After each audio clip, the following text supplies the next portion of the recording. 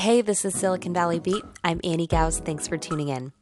Google is making a play at digital health monitoring, having just purchased a startup called Cenosis Health, according to the blog GeekWire.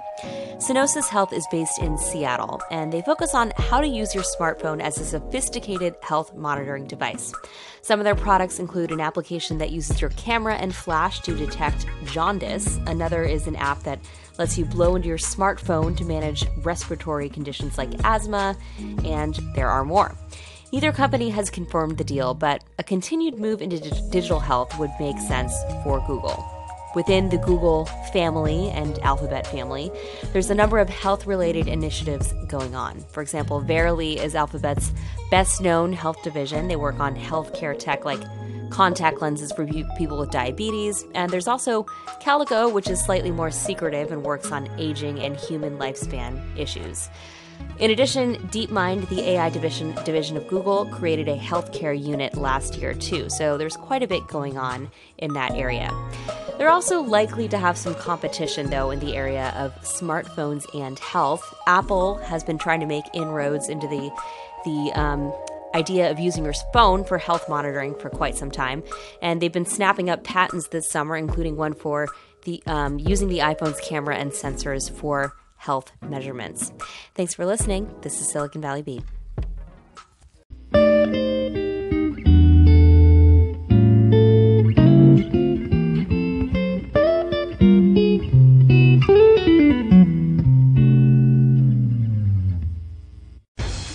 One of the world's top players of Dota 2 was defeated by an AI bot today at an esports tournament.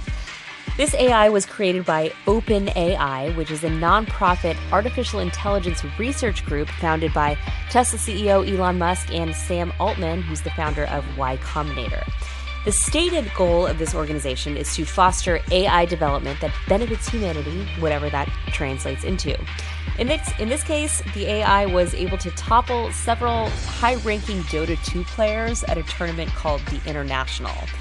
The creators of the bot said that they didn't hard-code any strategy into the bot, but just programmed it to learn from itself.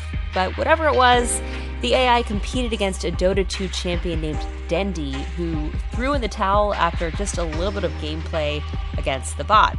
Granted, this wasn't the most complex gameplay scenario, as it was just a one-to-one battle as opposed to a multiplayer situation. But it seems like we may be on the verge of a trend with AI makers showing off how good they are at games. As a reminder, Google's AI called AlphaGo was able to defeat the world's top Go player a couple months ago, gaining a whole lot of media attention. Thanks for listening. Talk to you soon.